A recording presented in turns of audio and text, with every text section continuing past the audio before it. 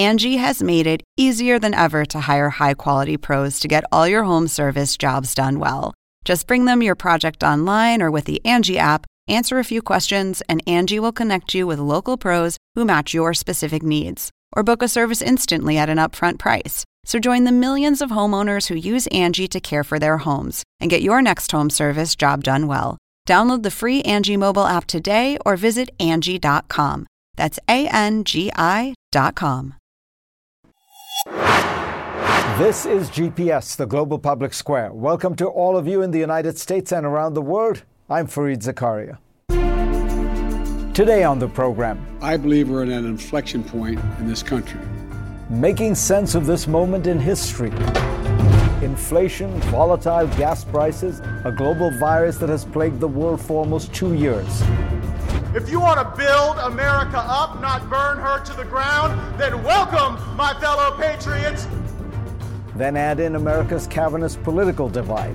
Issuing a depiction of murdering a member of Congress is wrong. The January 6th riot, which still echoes loudly. How to put this all into context? Well, we have joining us the Pulitzer Prize-winning historians Doris Kearns Goodwin and Jon Meacham. And if you don't have trust in government, government is us. It's who we are. Also on this Christmas weekend, I will tell you about another biblical exodus, this time by Christians who have been leaving the Middle East in droves. And you've likely heard Beethoven's Fifth Symphony and others, right up to number 9. But you've never heard the 10th because he never finished it. Well, thanks to the magic of artificial intelligence and its human handlers, you now can on GPS. Stay tuned to hear what it sounds like. But first, here's my take. As the year draws to a close, I've asked myself what books that I read have had a real impact on me. There's nothing like reading a good book to engage deeply with a topic. So here are 3 that impressed me greatly this year. The Narrow Corridor, States, Societies, and the Fate of Liberty by Daron Acemoglu and James Robinson. I took the time to savor every chapter because the book is packed with information and ideas. The authors, both distinguished in the fields of economics and political science, try to explain why so few countries are successful at creating strong liberal democracies. We're living through what Larry Diamond has called a democratic recession, in which many seemingly stable democracies have actually slid backwards, and others have become authoritarian in all but name. Even the United States is facing one of the gravest challenges to its political framework of laws, rules, and norms in its long history. The authors help you understand that the balancing act of liberal democracy is rare. As James Madison explained it in advocating for the American Constitution, first you must create a government that can control the governed, and then one that can control itself. That latter challenge, a strong state that is still bound by constraints, rules, and norms, turns out to be very hard, and it takes continued effort to maintain the balance. A wave of populist nationalism has unsettled the balance, and it will take a great deal of effort to restore it. Adrian Woolridge's The Aristocracy of Talent, How Meritocracy Made the Modern World, defends classical liberalism from another series of attacks. He points out that for most of human history, people were selected for jobs and honors and riches because of their membership in a family or a court or a religion or ethnic group. The American Revolution was actually extraordinary because it argued against monarchs, nobles, and clerics, and instead set up a nation based on what Jefferson called a natural aristocracy, based on virtue and talents. Modern societies have moved well along that path, abolishing landed privileges and making hiring based more on tests and skills rather than family and connections. Today, meritocracy faces attacks both from the left and the right, which argue that it's a rigged system that doesn't achieve good outcomes. Some of these criticisms are fair, but Woolridge asks the essential question: what would you replace it with? Do we want to go back to using soft, fuzzy criteria like character, which were often a code for social class? Do we want a racial spoils system where jobs are distributed to achieve quotas? The answer for Woolridge is more meritocracy, eliminating remaining forms of special treatment based on money, connections, or identity, to truly make sure that talented people who work hard are recognized and moved up the ladder. One can argue, in the spirit of Winston Churchill, that meritocracy is probably the worst of all selection systems, except for all the others. And finally, Losing the Long Game, the false promise of regime change in the Middle East. This is a book with a seemingly narrow subject matter, but it's really a broad book about America's engagement with the world. The author Philip Gordon, currently working in the White House, points out that throughout the Middle East, the U.S. has responded to periods of transition in complex societies, sometimes by intervening forcefully, as in Iraq, sometimes in limited ways, as in Libya, and sometimes virtually not at all, as in Syria. All approaches failed, and what ensued in almost all the cases was chaos, civil war, the rise of militias, and humanitarian catastrophes. So maybe we should fundamentally rethink the whole idea of foreign intervention in these kinds of situations. Perhaps the U.S. can play a better role by pushing for broad social, economic, and political reforms from the outside and supporting locals when they choose to move down the right path. Perhaps Washington needs to recognize far more than it does even now the real limits of its power and influence. Now, I should add that if you are looking for a book to read or to gift to somebody, my own 10 Lessons for a Post-Pandemic World is out in paperback. As we emerge from the pandemic, it makes for good reading, even if I say so myself. It has a new afterword, which is really an 11th lesson. What is it? Well, I think you should pick up a copy to find out. And that is my take for this holiday season. Now, let us get started with the program. The end of the year tends to prompt reflection, so let's take a moment to pause and consider this moment in time and how perhaps future historians will view it. So who better to help us with that than two of the finest historians of the day, both Pulitzer Prize winners. Doris Kearns Goodwin's latest book is Leadership in Turbulent Times, and John Meacham's is His Truth is Marching On, John Lewis and the Power of Hope. He occasionally advises Joe Biden on the president's major speeches and on historical matters. So let me start by asking you folks, who are friends, some of us friends of mine were having a conversation, and one of them, who I should credit, Josh Steiner, said to me, so the question is this 1858 or is it 1968? In other words, let me explain for people.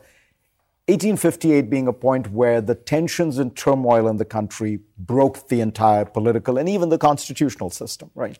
1968 being a period of enormous turmoil, but somehow the country came through and it was resilient, and 10 years later, 15 years later, things looked fine.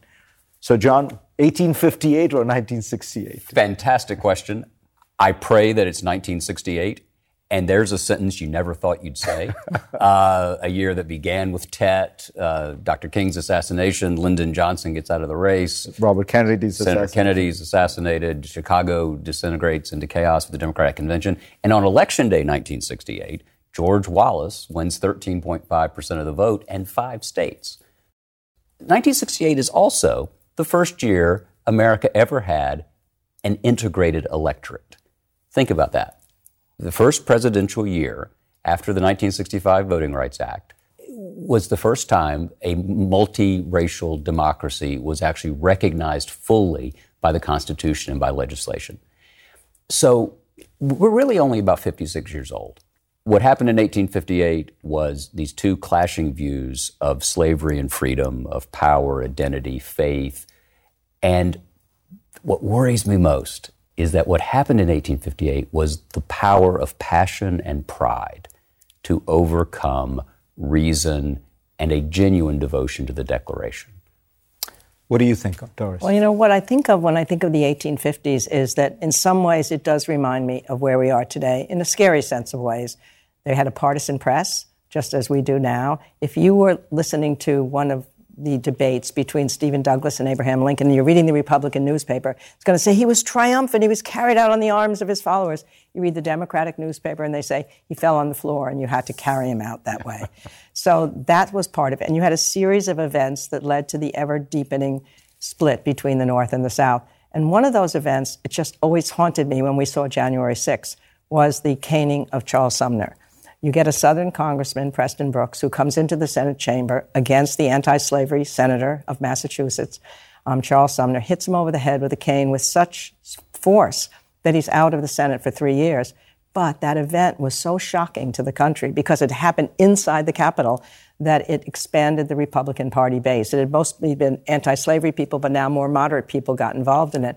I thought January 6th was going to be a similar event. I thought when you look at the history that that was a moment when the line would have been drawn, and it seemed to be drawn at that time. You had McConnell say that the President Trump was practically and morally responsible for what happened, and that the attackers were inspired by his feeling that the election, his claiming the election was stolen, and that somehow you had to have some retribution for that there'd be something happening. You even have Kevin McCarthy saying this was an undemocratic attack on the electoral system, and maybe there's going to have to be some sort of, I think he said censure, some kind of censure. And then what's happened since then? I think we have to learn from the 1850s. If you don't start figuring out how to deal with those deepening divisions, you're going to end up with something like the Civil War. But what happened in the 60s, I mean, I lived through that. You guys are too young. It did seem, it seemed like the old were against the young. The people in the country were against the people in the city, blacks against white, riots in the city, anti-war violence, and then assassinations. 3 assassinations in that decade. And it felt when I was a young girl, like, what's going to happen? And yet the story ends with, finally you get peace, finally you get the first black president elected, and you look back at the 60s, and extraordinary things happened. That's the thing. We end that decade with the thought of the assassination of Bobby Kennedy and the Vietnam War at its height and the assassination of Martin Luther King. But in the middle, you had civil rights and voting rights and Medicare and aid to education, NPR and PBS and aid to the cities and the most extraordinary social legislation since the New Deal. So when we look back at a time, we have to remember, this is what I think about history now, too. We have to remember all the difficult things that happened and how we were never at the ideal that we wanted to be. But we have to remember that great things happened as well. And great things happened in that crazy decade.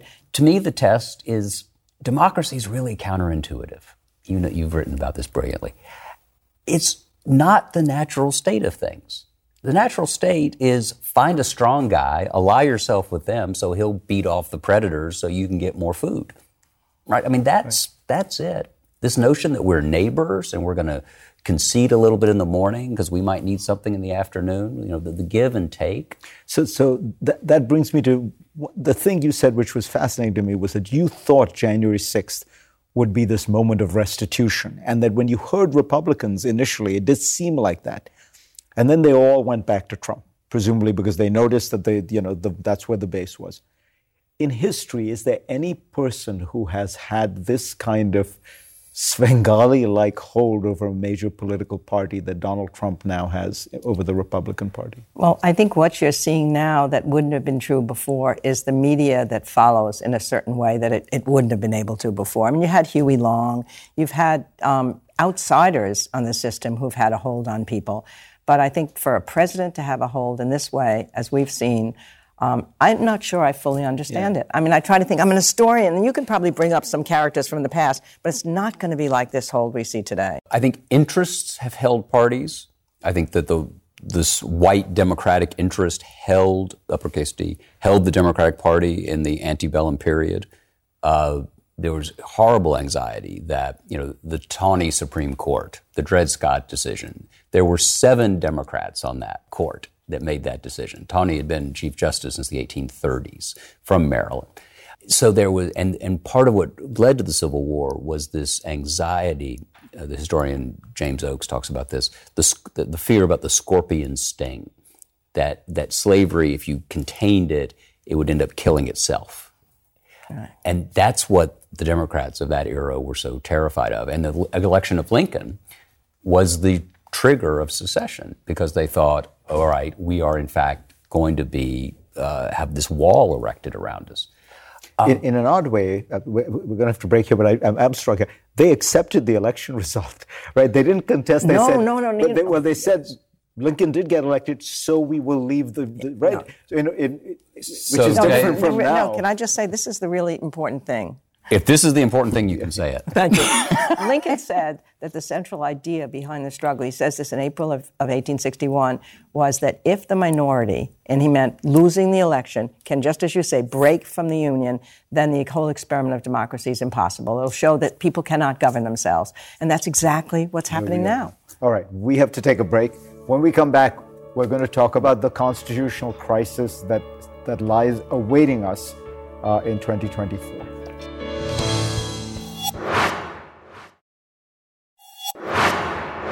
And we are back with presidential historians Doris Kearns Goodwin and Jon Meacham. So I want to lay out what seems to me a reasonable scenario, which is that Donald Trump seems to be trying to control the Republican Party for a purpose. This is not just a hobby. He would like to run again.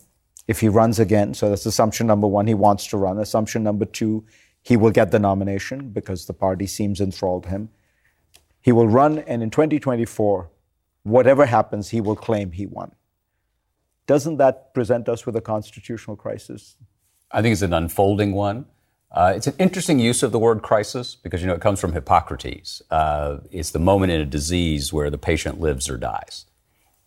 And I think we're certainly there, which I didn't think before January 6th, honestly. I think we came as close to losing the Constitution. And when we say democracy, America's not a democracy. America's a republic. So let's call it American democracy. We came as close that day as we have since Fort Sumter. Yeah, I think when you think about what the problem is, the fight of our life right now, of this generation, has to be to secure voting rights and secure a peaceful transition of power. That should not be a partisan issue, that the state legislatures are now being given the chance to overturn an election. That means that every election can be contested. Where will it be from the old days of George Washington when you had a peaceful transition of power?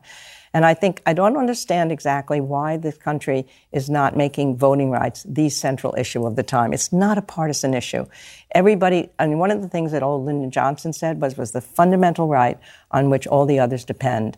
And in a certain sense, when he was arguing at Selma to get that voting rights bill through, he said voting rights is not a northern problem. It's not a southern problem. It's not a black problem. It's not a white problem. It's not a states' rights problem. It's not a national problem. It's not a moral problem. It's absolutely wrong to deny your fellow Americans the right to vote. It's the center of democracy. What is democracy? A system whereby people can choose their leaders.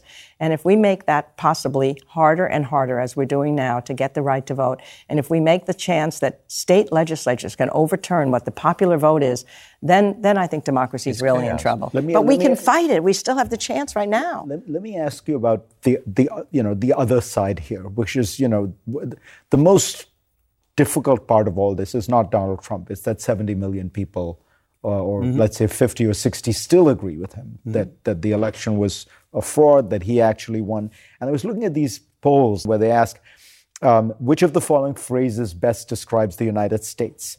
And the one that wins out is a democracy in trouble. The only 7%, for example, of young people call it a healthy democracy. But to my mind, the most interesting thing is, it is the moment Republicans are more pessimistic than Democrats. 47% of Republicans say this country is a democracy in trouble, whereas only 37% of Democrats do.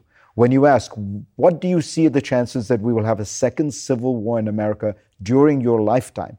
46% of Republicans say we will have a second civil war, only 32% Democrats. So what I'm trying to get at is, angry and exercised as you might be, what do you think explains this sort of Republican rage about where America is right now? I think it's about the Republican establishment from Eisenhower through George W. Bush not fundamentally delivering to the base. Who created the Warren Court? Eisenhower.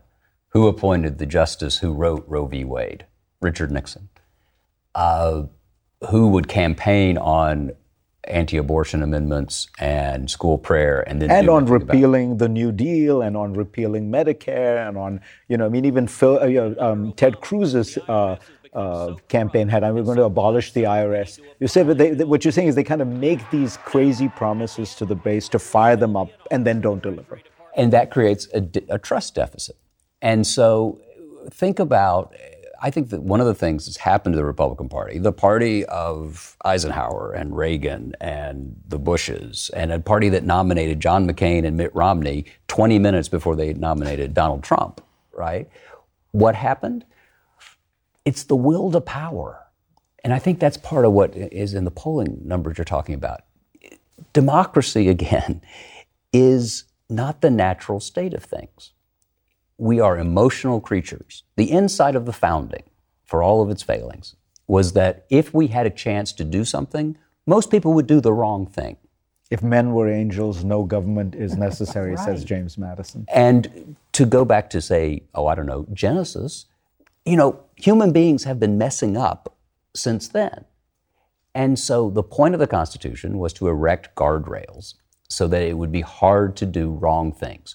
The tragic implication of that is that it's therefore also hard, as Doris was saying, to do good things. I'd just like to make a larger point, if I may.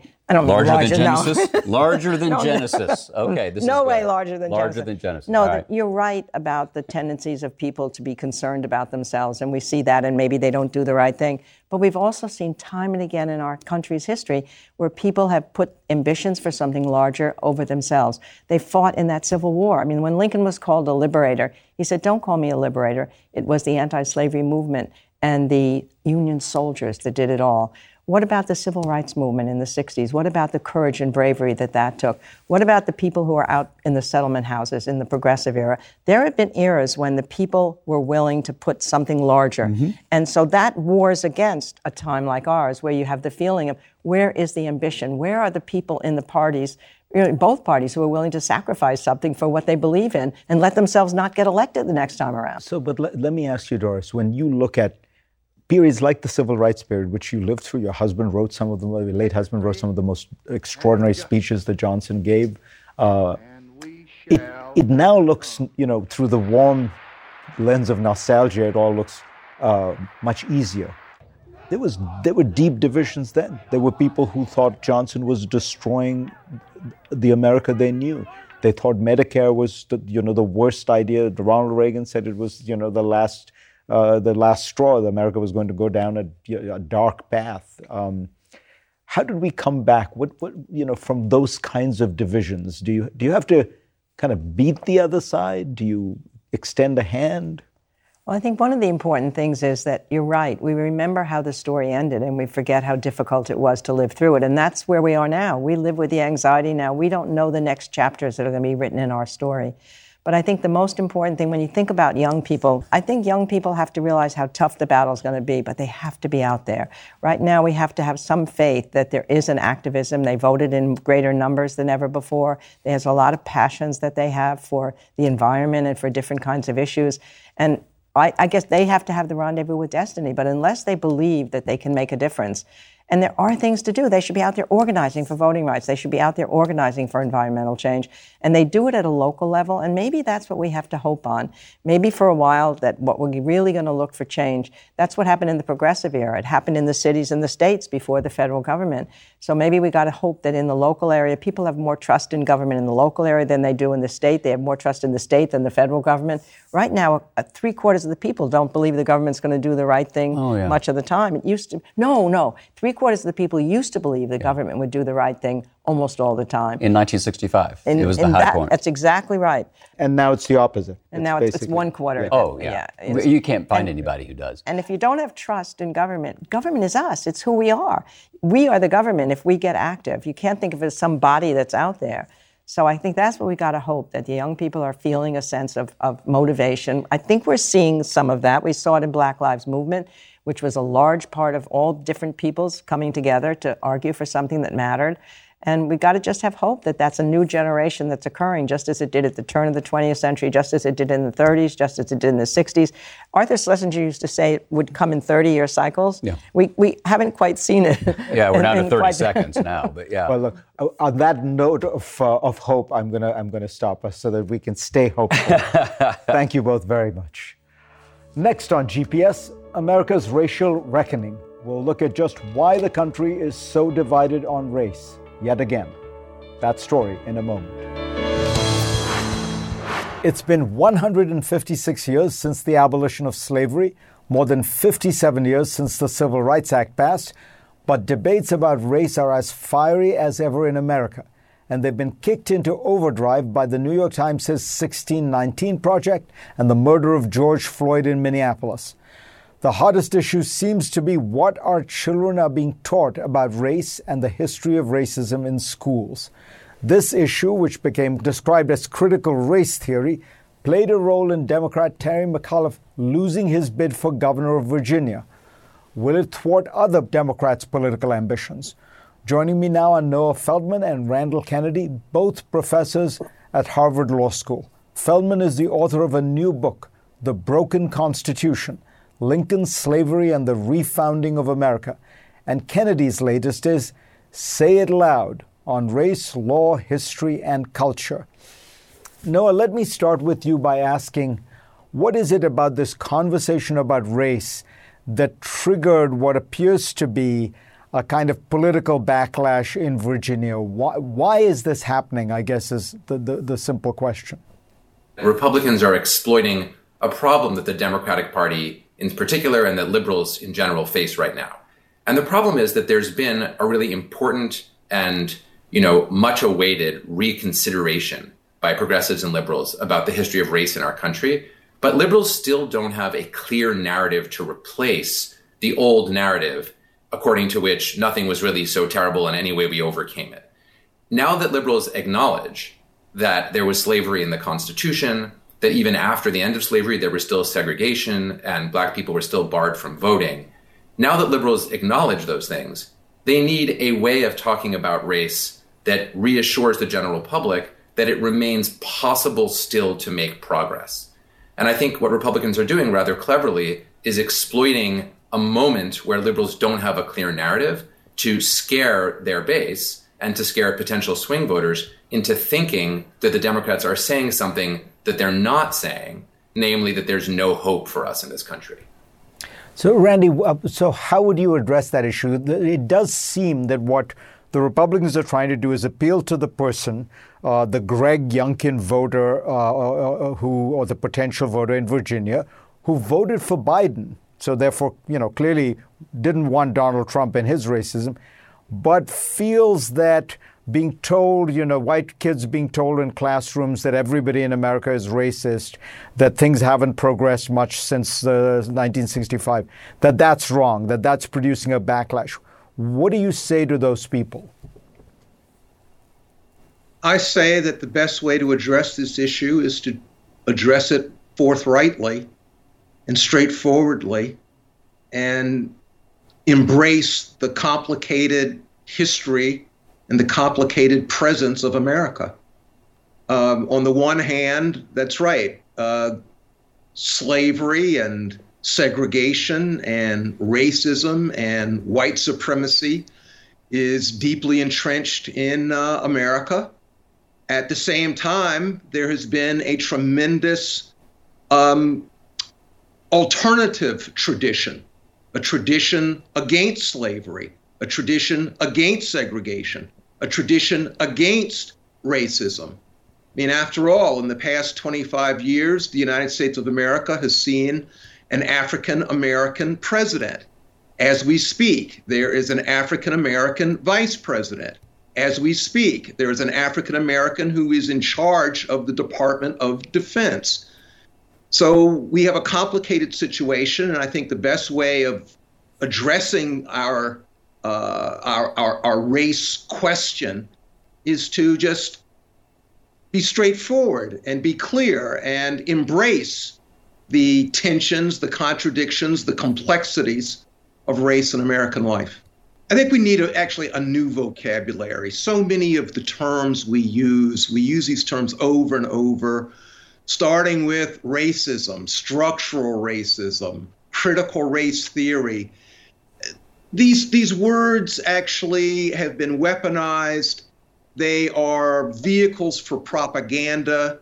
I think we would be better off if we were more concrete. We talked about real problems, and we actually used a language that got us away from these overused terms that actually don't mean that much.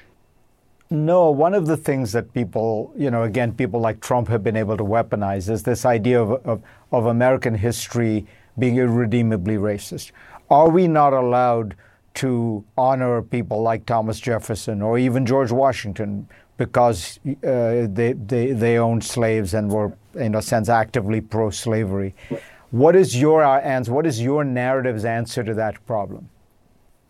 Well, here I'm very influenced by another colleague of Randy's and mine, Professor Annette Gordon-Reed, who wrote the most important book written in many years about Jefferson. And her view broadly is that it's fine to acknowledge and honor those aspects of somebody like Jefferson that we do consider to be laudable. His commitment to democratic principles, to liberty, a whole range of good things, while simultaneously being honest and acknowledging that, yes, he held slaves. And yes, if you read his notes on Virginia, there's material in there that makes an argument for white supremacy. And it's a material argument that's a terrible one. But we have to be grown-ups and acknowledge that. Randy, does all this leave you sad and disappointed that you can still weaponize race in such a powerful way? Yes, it does. And in fact, for most of my life, I've been a very confident racial optimist. I have believed very confidently that we shall overcome. What has happened in the past few years and the ascendancy of Donald Trump was the worst aspect of this. What has happened in the past few years has been a emergence of an unapologetic and open appeal to racial resentments that has really taken me aback and has really chastened me. And so though I still am optimistic, my confidence has definitely been shaken. Well, on that sobering note, we've got to end it. Thank you, gentlemen, for a fascinating conversation about an important topic. Thank you.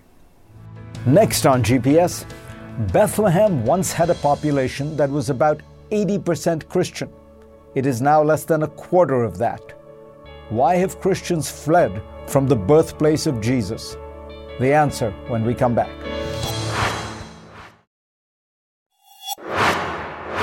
The eyes of the Christian world have been on Bethlehem this weekend as the faithful celebrate Jesus' birth in a manger there.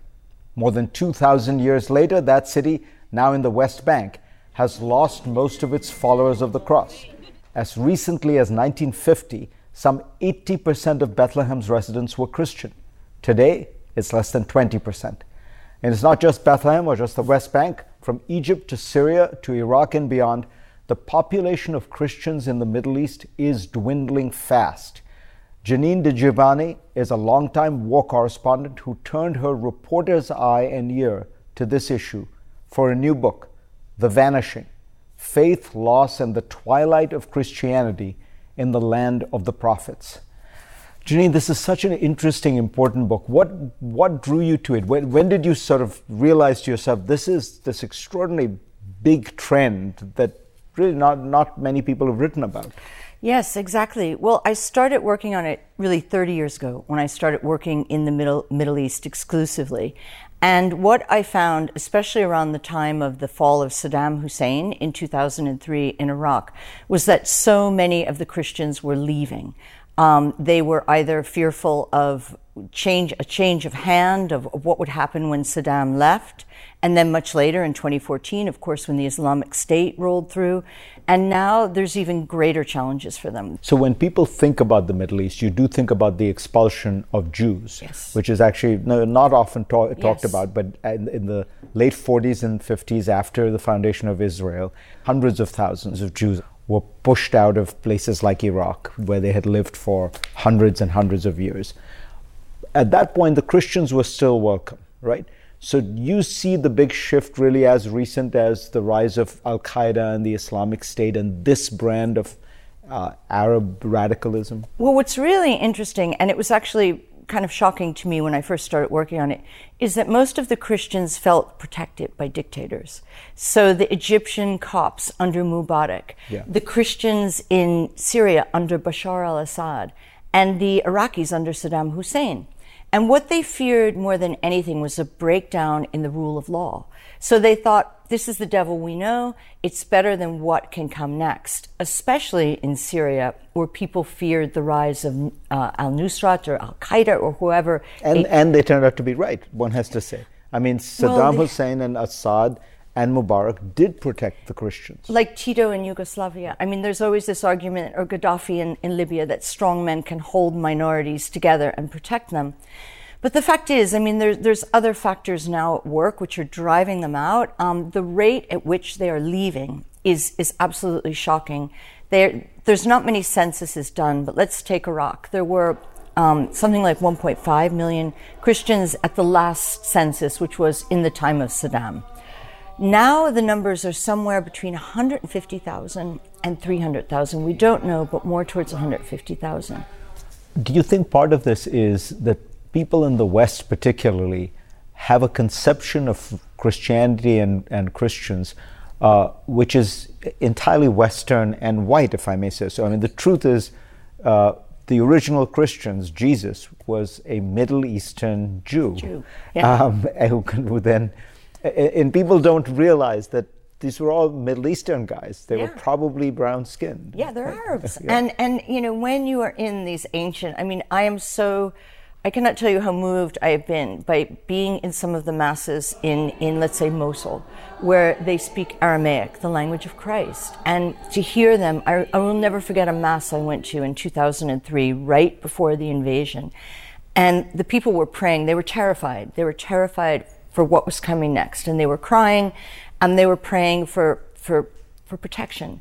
And to see that, witnessing that, was something, for me, historical and vital.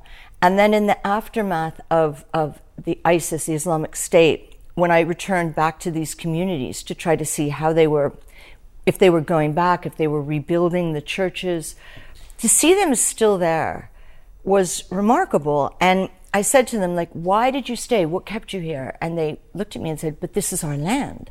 We've been here for 2,000 years. Janine Di Giovanni, pleasure. Really fascinating book. Thank you. Thank you so much. Next on GPS. When Beethoven died, he left behind 9 symphonies, as you probably know. But did you know he'd started a 10th? The fascinating story of the humans and machines that completed it, when we come back. And now for the next big idea. Most of us know the 4 notes that come next. This is, of course, Ludwig van Beethoven's 5th Symphony, first performed in Vienna in 1808. In his lifetime, the prolific German composer produced more than 700 works, including his famous 9 symphonies. Beethoven was actually working on his 10th symphony when he died in 1827 at the age of 56. But he had only scratched out sparse musical sketches, leaving future musicians to wonder what would have come next. Well, nearly 2 centuries after his death, that 10th symphony has received new life in a very unusual way. A group of composers, musicologists, music historians, and computer scientists teamed up with artificial intelligence to complete the 10th Symphony. The group set out to expand Beethoven's original notes into a full-blown symphony. They taught the AI about his creative process, using the composer's entire body of work. The AI has to learn by looking at lots. We talked to the computer scientists in charge of the process, Professor Ahmed El-Gamal of Rutgers University, to find out how they trained the computer to write music as Beethoven might have. It wasn't just a simple algorithm. the team had to teach the AI to build on themes, stitch notes together, and decide which instruments should play which parts. A symphony, after all, has several movements, melodies, and tempos. That tune you'd recognize as the Ode to Joy. Just one part of Beethoven's Ninth. The AI even listened to music Beethoven would have listened to at the time to help understand what he was exposed to. That helped the computer to understand what made Beethoven, Beethoven, versus what made Mozart, Mozart. The AI would generate several possibilities for a symphony section, but the human musicians ultimately chose what made sense. As Elgamal explained to GPS, AI can predict the text of your email, but only you can decide what you mean to say. So AI does not replace an artist, it is merely a tool to enhance the work of artists. It took the team about 3 years to finish the project, expanding Beethoven's 200 or so original notes to a 40,000-note symphony entirely composed with the help of AI. They played it for Beethoven experts who struggled to tell where his original music ended and where the AI music began. The 10th Symphony debuted this fall in Bonn, Germany, the city where Beethoven was born and raised. Take a listen.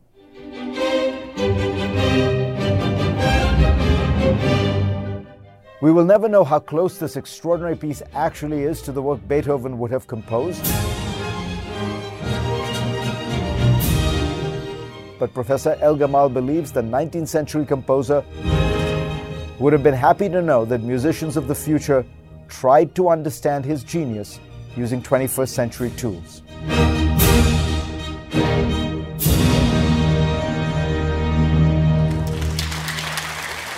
Thanks to all of you for being part of my program this week.